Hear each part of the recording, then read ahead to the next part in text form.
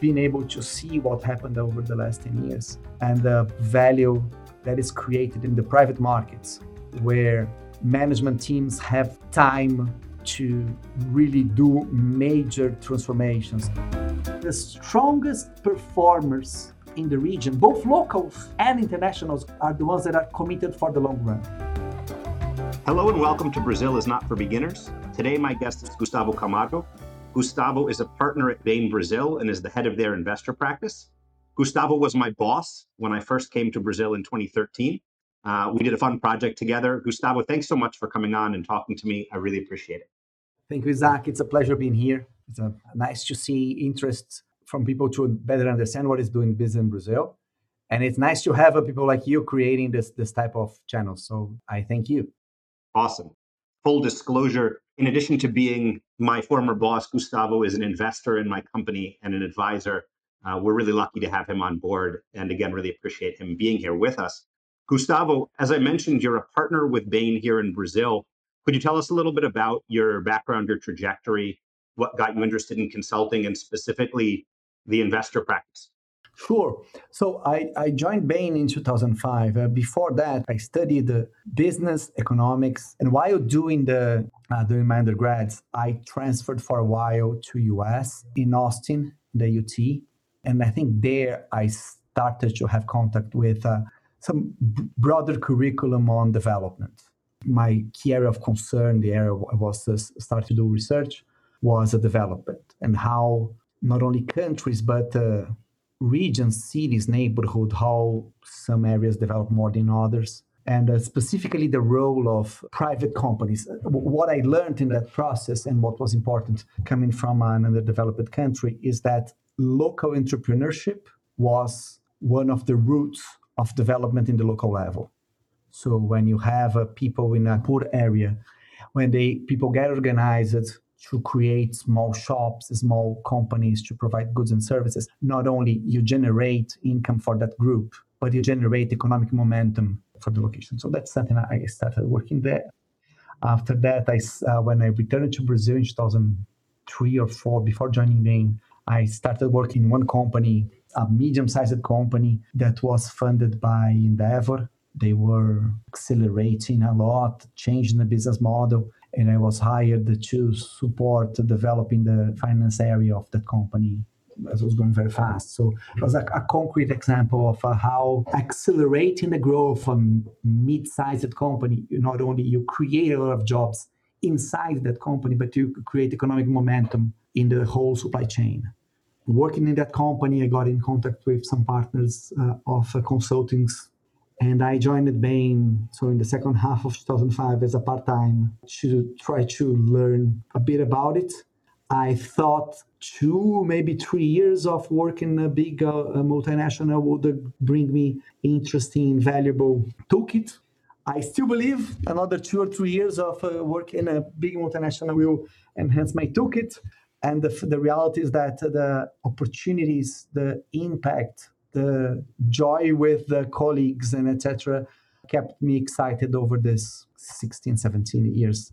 But it was, I think, on top of being a consultant, it was a lot of business building, because in this past 17 years, Bain moved from 60 people to 750 consulting team, from one office in São Paulo to São Paulo, Rio, Santiago, Buenos Aires, Bogotá, Lima, if I didn't miss anything. And sometime in my early years at Bain, I transferred to Boston. And while there, I started working with financial investments. I focused 100% on financial investors. That was 2009. So in the back end of the GFC, the Great Financial Crisis. And at that moment, with a big recession and drop in valuations, maybe similar to what we are seeing today in the global markets, there was a lot of very interesting investment theses around looking for super strong companies that had IPO'd, that had very high potential businesses, but were dumped by investors, dumped by the public market. So at that year, 2009 and the first half of 2010, we worked with a lot of tech-focused PE and growth investors in identifying some of these businesses, doing a rigorous diligence, on those business, buying them out in the public market, closing the capital, restructuring in a way to accelerate the growth. And most of those targets were IPO'd again, were like sold again 5 or 7 years after that with huge growth. So it was a lot about doing the analysis to check that thesis, but being able to see what happened over the last 10 years and the value that is created in the private markets where management teams have time to really do major transformations. It's very hard to do major transformation in a public company when you need to go to the market every 3 months and explain what's happening to people that doesn't spend more than 5 minutes a quarter to hear you. So being able to see some of that big transformations happening with investors in the private markets was an amazing school. And then I returned to Brazil maybe 2011-ish. And that's when we started doing as consultants to work with financial investors here. If we're looking back in time, this was the later part of the boom in the Lula years. The big growth in Brazil. Brazil had the boom of the C class, the B class, a huge increase in public spending and some public programs that lifted a lot of people out of poverty and boosted the middle class. And as a consequence of that boost in middle class, like retail, financial services, education, health, lots of segments had opportunities. And back in 2011, 12-ish, a lot of the big, well-known financial investors were starting or accelerating their businesses in Brazil. So most of the well-known PE brands either had a local operation or started a local operation or had partnerships with one of the key local players. And I returned to Brazil and was part of the team who work with financial investors with this emerging market perspective, which is very different than doing the same type of diligence, assessment, transformation program, value creation planning. All of the elements are relatively similar, but with a very different flavor, if I may, and a big component of tropicalization. Almost all of the theses are around growth and accelerating growth, about finding big pockets of demographic versus well-defined segments, about identifying sectors that doesn't need a lot of cash in the operations because every 3 to 5 years there is a crazy roller coaster on interest rates in Brazil. So if you are too exposed to that, it hurts disproportionately your investment thesis. So we developed that expertise, and I have been running this business inside Bain for the past 10, 15 years. That's really interesting, and I appreciate all the background that you shared. There was a lot that you said that resonated with me. I don't know if I ever shared that I also started my studies in international development economics and started my career at the World Bank. So have a similar interest in impact and the role of private companies, which I think you know based on your investment in Teddy. But I didn't realize that that was also your area of study. So another thing we have in common. But there was a lot that you touched on there in terms of the roller coaster of Brazil, in terms of tropicalizing some of the private equity or investor playbook that I think it's worth going into. And so if I understand, broadly speaking, your practice revolves around two types of projects, and feel free to correct me here, because I'm sure I'm simplifying tremendously. But generally, you're either working with an investor on understanding an investment opportunity, so doing due diligence or some sort of market mapping or some sort of pre-investment analysis. And then afterwards, you're doing post-investment strategy, where you're working on those growth strategies. And in both cases, I know that you're working with a mix of local investors and foreign companies. The project we did together was with a sovereign wealth fund that was coming to Brazil at the time.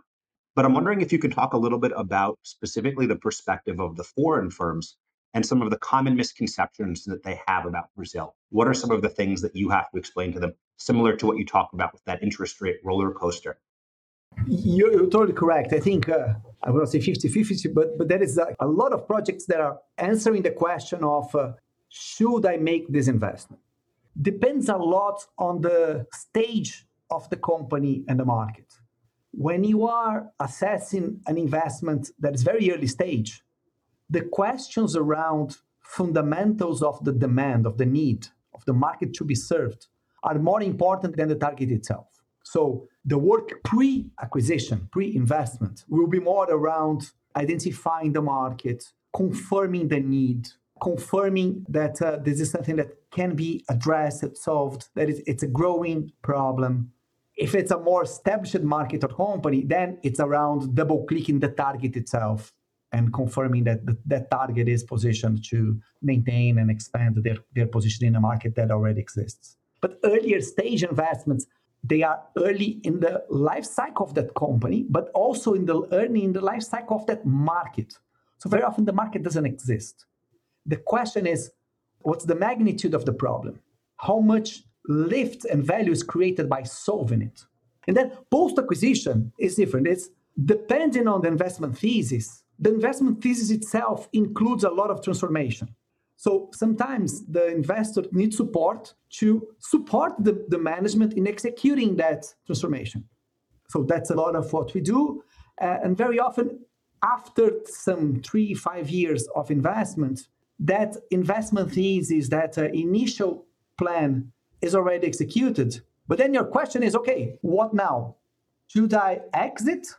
And it's kind of funny because it happens in the two situations. Either it's doing really well and you say, oh my God, I don't want to divest. So I need another plan because I want to continue to be the sponsor of this team and company. So I want to think about a new strategy to continue here. Or I will IPO or I will sell to someone else. Or the company is not doing what you expected. And you have the question around, okay, so do I pivot? Do I double down? If I had the plan and the plan is not coming the way I thought, do I replan? How do I replan? Or my plan worked so well that now I want to know if I have another plan or if I have an exit. It's kind of funny because the two things happen on equal frequencies. And that let me now take the pre-acquisition and post-acquisition elements and differentiate local investors versus international investors. So first is, I think I will be the 10th people to say Brazil is not for amateurs, but I don't think any country and any investor is for amateurs. So I don't think that specific part is specific to Brazil. But I think Brazil is specific in its own way.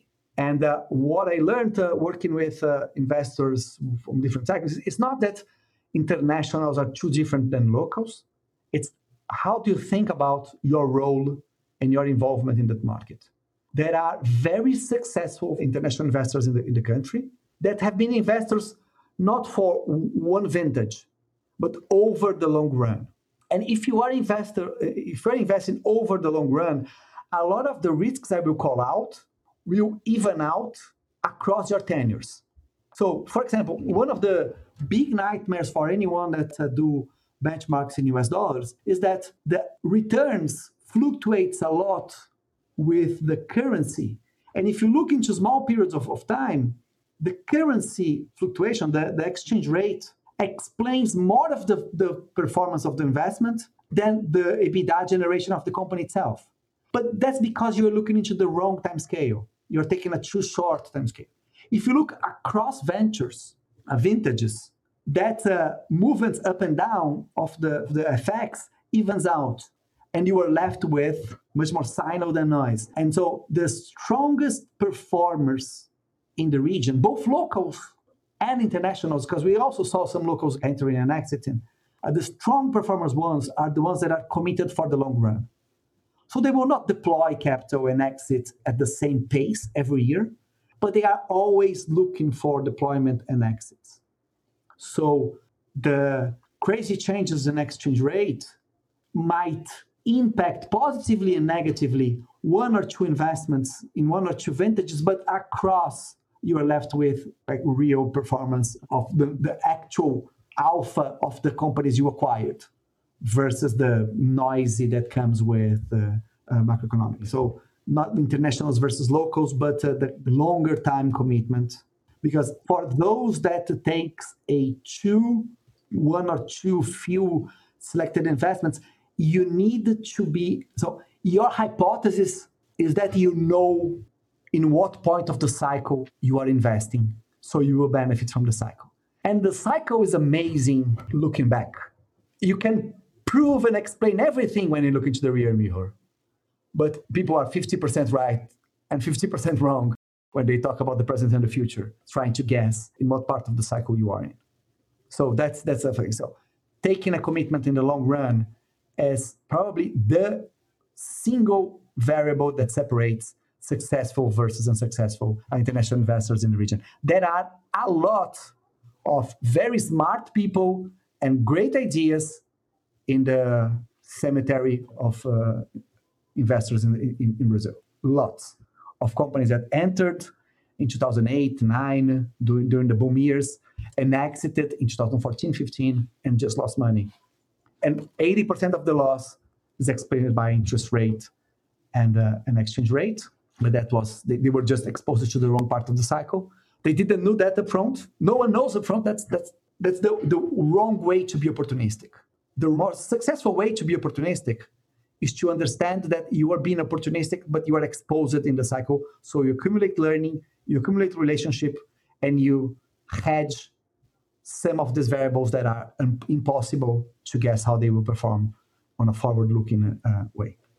The second thing is several international investors, the way they look into, it's not specific to Brazil, that's typically how some investors do emerging markets. It differs that investors that have a local pocket versus investors that have a global pocket. What do I mean? Imagine two GPs, two investors. They're both international, so they're not headquartered in Brazil. They're not doing fundraising here. They're not reporting results here. But one have a fund that's earmarked to Brazil or Latam. The other one have a fund that is like global fund for everything. The fund that is earmarked for the region will need to do the investments in the region. So in the moments in the cycle where it's harder to justify or to find high projected returns in the cycle, they will not make investments and they will maintain their dry powder. Whereas the GPs that have a global fund, they will make the investment somewhere else. So the big difference here is what's the size of the Latam or the Brazil stake in the fund? Is it fixed and the pace of deployment changes? Or is it not fixed? So depending on the year, you might put more money in China, more money in India, more money in Brazil. But the relative share of Brazil in the fund will change.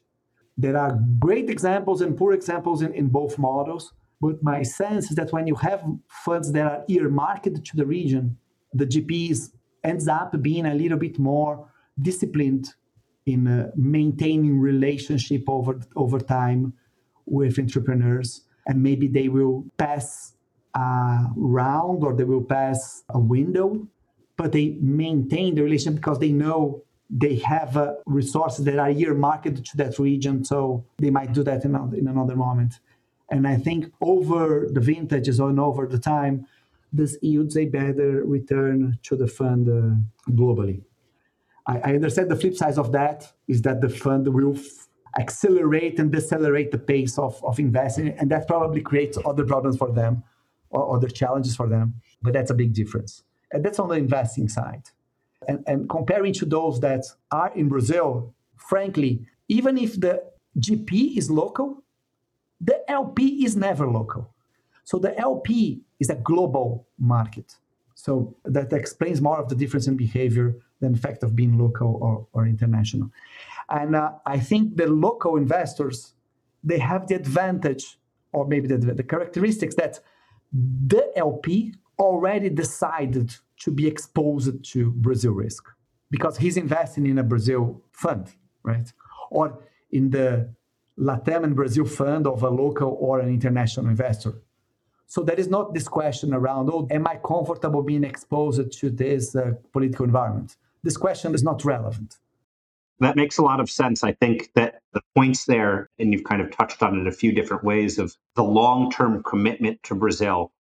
Brazil is very relationship-based, building those relationships with people, even if you're not investing all the time, but continuing to be present is a big thing. I think we saw this in the most recent cycle where, again, we had a lot of tourists, but you're starting to see more people focus on Brazil. That's a really great point, and I just wanted to double down on it. No, that's perfect. And on the exit side, it's the same thing, right? If you are committed for the long run, you are not looking for the perfect moment for the interest rate or for the exchange rate or for the global markets, whatever. You are looking for the right exit moment, considering the life cycle of that company you invested in. So at what time does that company benefit from a corporate sponsor and you are going to sell to a strategic? In what moment that company benefits from going to the public market and IPOing? And then you make that decision based on that, on what's the ideal exit for the company.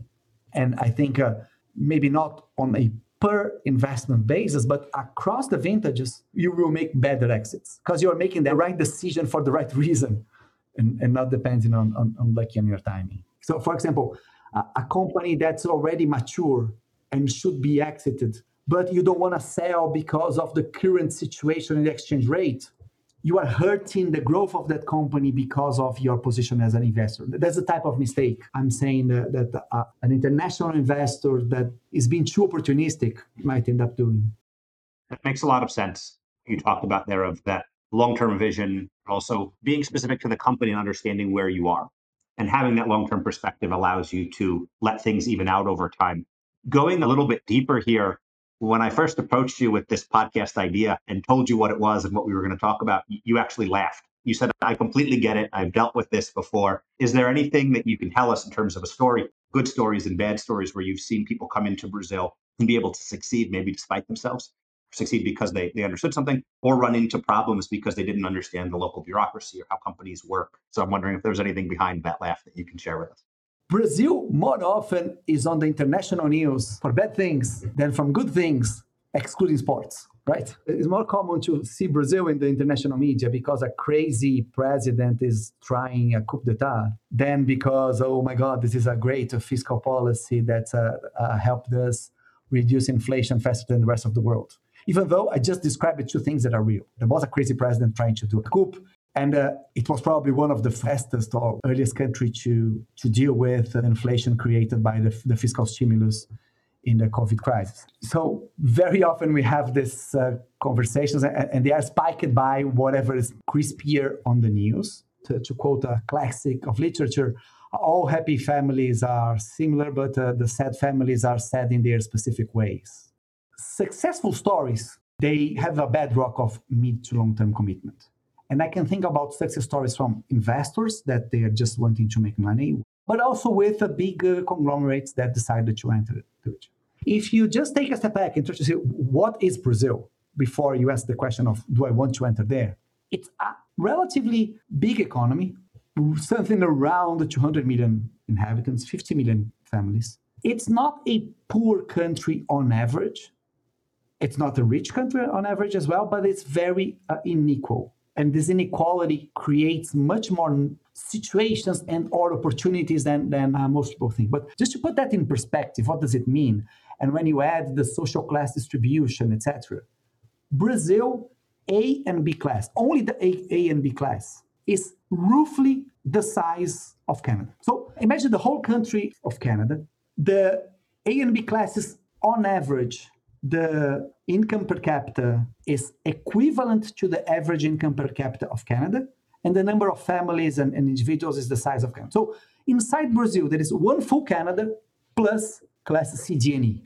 So depending on what you are doing, you look into Brazil and you should think about Canada. So if you're selling very expensive, fancy yogurt, look into Brazil, we're selling yogurt to Canada. If you're thinking about, oh my God, I'm doing something in out-of-the-pocket healthcare, out-of-the-pocket education, consumer goods to wealthy individuals or to relatively wealthy individuals.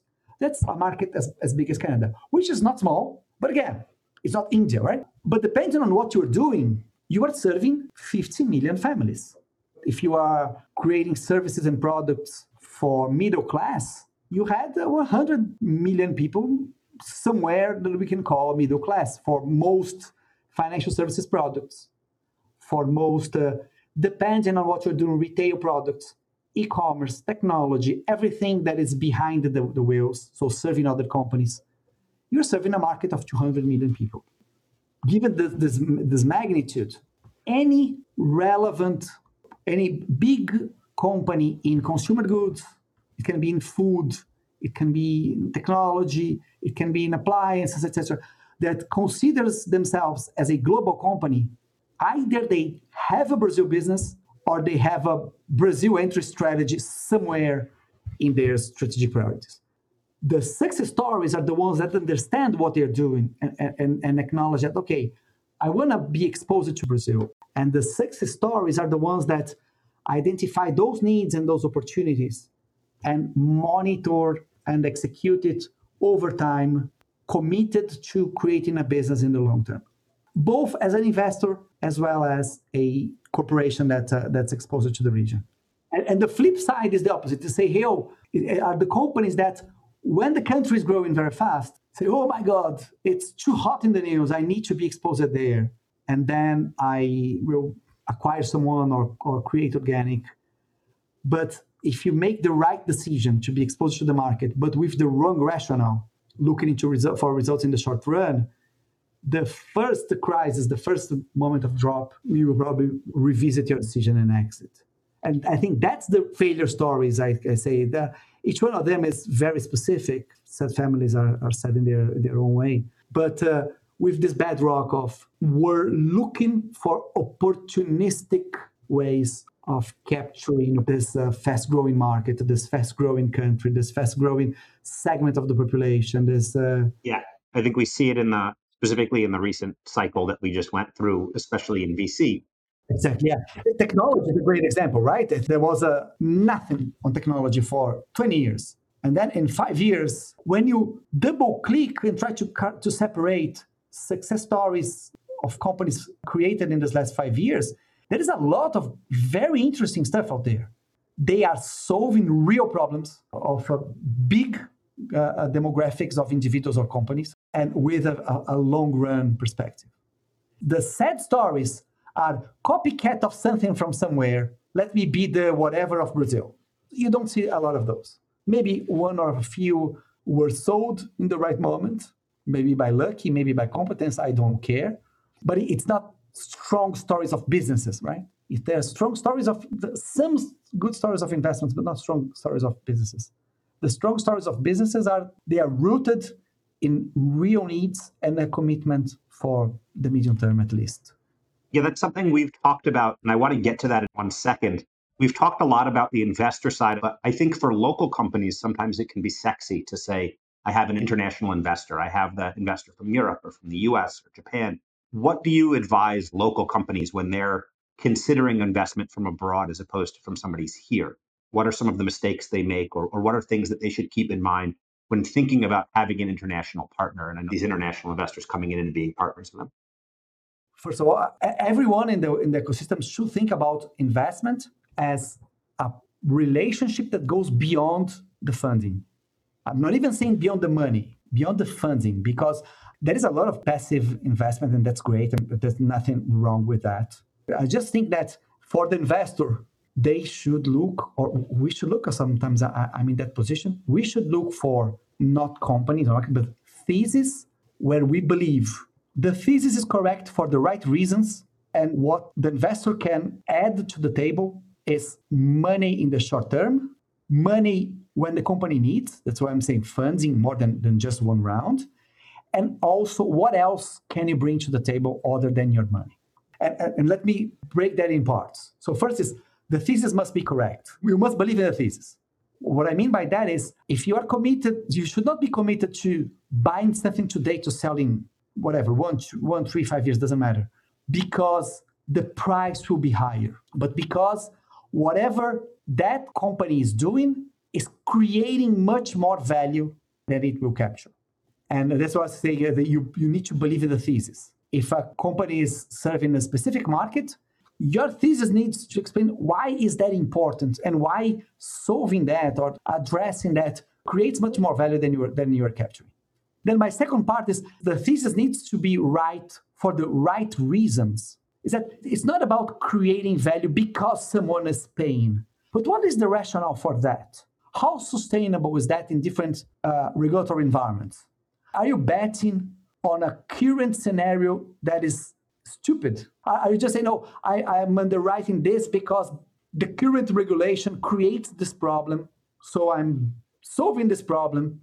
That's a right thesis, but this is for the right reason, because you are counting on something wrong continuing. You are counting on the incompetence of your competitor. You are counting on the market not developing. You are counting on the barriers from international companies to continue. So every time your thesis depends on stuff that are not correct, I think it's just not only too risky, but it's a stupid risk, because assuming you don't know when, other people will be solving that problem.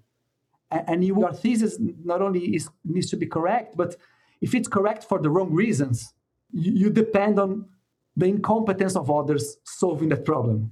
I think regulation is a very important one. And I remember, again, without disclosing too much details, but I remember working with healthcare in Brazil 15 years ago. There was a big constraint on international investors in healthcare, right? So building a business that depended on that constraint would make sense and would probably have been profitable for some years. But after some years, that constraint was lifted. And either you were right for the right way, for the right reasons, you would create scale, you would create value, you would reduce costs, you would be more efficient, you would be more competent, better quality, better brand, whatever.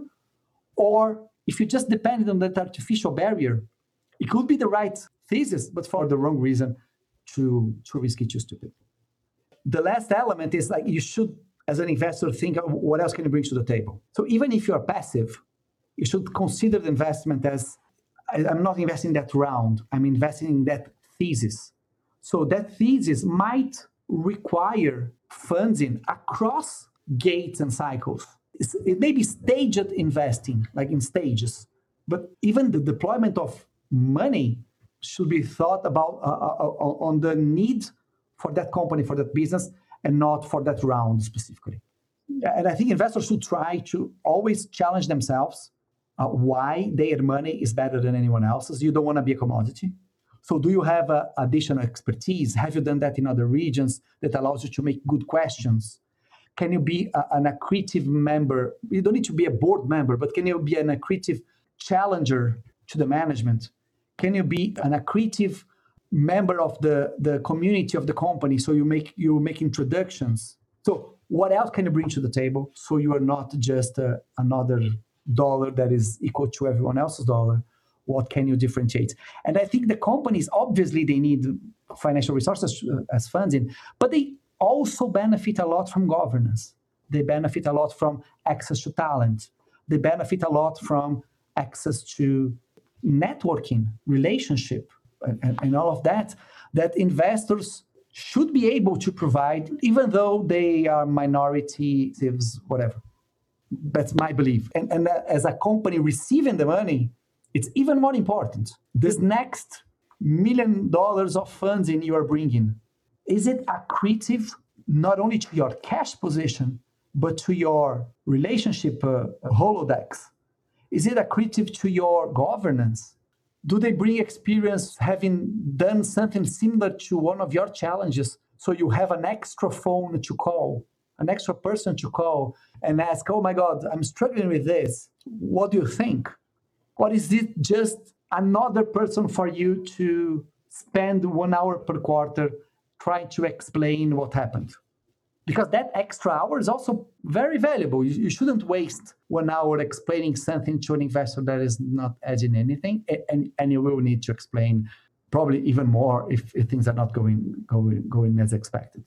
That's really great insight. And we've had these conversations privately as well about accretive value. And obviously, we love having you as an advisor and as an investor with Teddy. And I think that's really great advice to companies thinking about having somebody that is committed to the region, committed to the thesis, somebody that's thinking about not just their dollar impact, but the multiplier effect of them as a partner.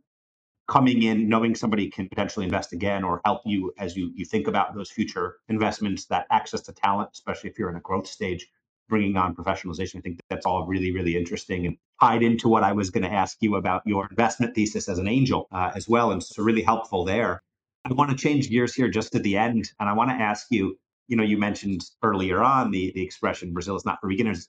As a foreigner, anytime I sit in a meeting with accountants or lawyers, somebody always says that to me. So what does that mean to you when you hear it, or potentially when you say it to people coming in? So I think wherever you're coming from, you have embedded in your soul the way of work of that location. So anything that is different will sound either wrong or incomplete, or you just will not understand. My best suggestion for myself when I feel myself in this situation is say, okay, what am I not understanding so that the reality makes sense? I am not making sense of the reality because I miss something. I'm missing context, I'm missing history. So when I say Brazil is not for beginners, that's when you are a beginner, things will not make sense because you don't have that context, you don't have that history, you don't understand, you don't read between the lines. How do you learn to do all those things? Spending more time. So the more we talk, we will return to the question, to that point around commitment for the long run. Some elements are easier to call out. For example, it's not unique to Brazil, it's very Latin. For example, the way people talk about more often people you interact with in Brazil and in other Latin cultures will avoid disagreeing with you, especially if you are in person. So let's say you are talking about a deadline and they say, okay, can you do that by Monday? More likely, if someone doesn't believe they will be able to meet the deadline in São Paulo, for example, or in Rio, they would say, oh, we'll give it a try. They will not say no. They would avoid the no because the no sounds rude and aggressive. They will say, oh, we'll give it a try. Someone from an Anglo-Saxon culture might hear that as it's possible or it's likely. He didn't say no, so he will do it. And so the problem is as much about the individual not saying no as the person listening and guessing that not saying no is a yes, right? What's missing there is not the communication, is the context to understand that you should make a follow-up question. It's okay, you will try, but if you don't get it by Monday, what do you think is the feasible deadline for that? Or when can I talk to you and confirm the date? Because if you already know the person on the other side, especially when there is hierarchy, especially when there is people are not very familiar with one another, this avoidance of being of saying no because it might sound rude, that is very keen to the Latin culture, will create that miscommunication. Just want to make that a broader component that Brazil is not for beginners because beginners don't get the context on Brazil, on India, on China, on Japan, or on the Nordics. So how do you get there? You spend more time, you commit, you visit multiple times, you ask and re-ask, you phrase and rephrase so that you develop your skill of reading between the lines is more efficient than trying to have a cheat sheet of what exactly every expression means. And that requires more time, that requires commitment to the long run. And the difficult thing is that commitment with the long run takes time to develop. So, no, this is great, and there's definitely, you've been doing this for 20 years, working with investors coming into Brazil and with local companies, and obviously you've seen different cycles and seen how people have won and have lost, and who's been doing this well. And so that idea of commitment is really strong. And part of the idea of this podcast is for those beginners or those experts, frankly, I think you can always learn. And it's about keeping that mindset, like you said, of always asking and rephrasing. And so just as a final question, and I think you touched on some of this, are there any expressions or habits in Brazil that you think are really unique, or things that people should be aware of when they come? I can give the example. This weekend, we had an event at my son's school. My son is 2 years old. My wife is 39 weeks pregnant. And we find that, one of the things that stands out to foreigners is how much Brazilians love babies. And babies, and frankly, pregnant women's stomachs don't belong to them as much as they belong to the community. And so we're at school and all of the professors are touching my wife's belly and talking about when is it coming, and what is it going to be?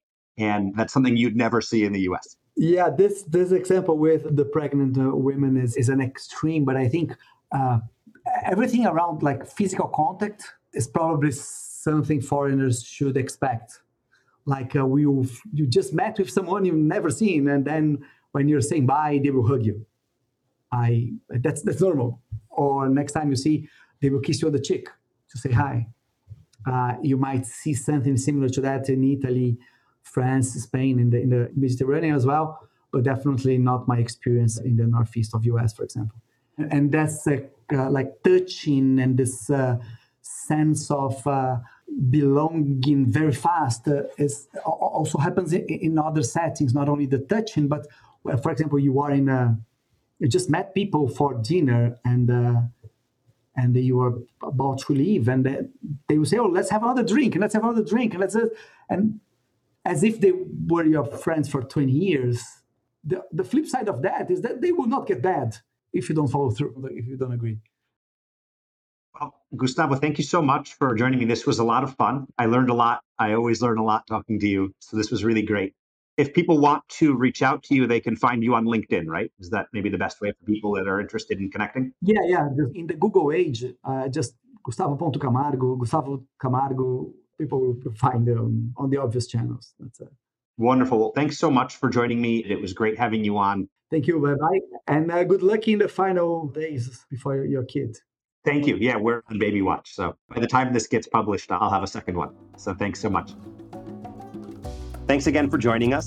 This podcast was hosted by me, Isaac Matzner. It was produced by Amanda Villela and edited by Veronica Medina. You can find more episodes on Spotify and Apple Podcasts, as well as on our Substack page. We love feedback, so please feel free to reach out to us on social media or via email at Brazil4beginners@gmail.com.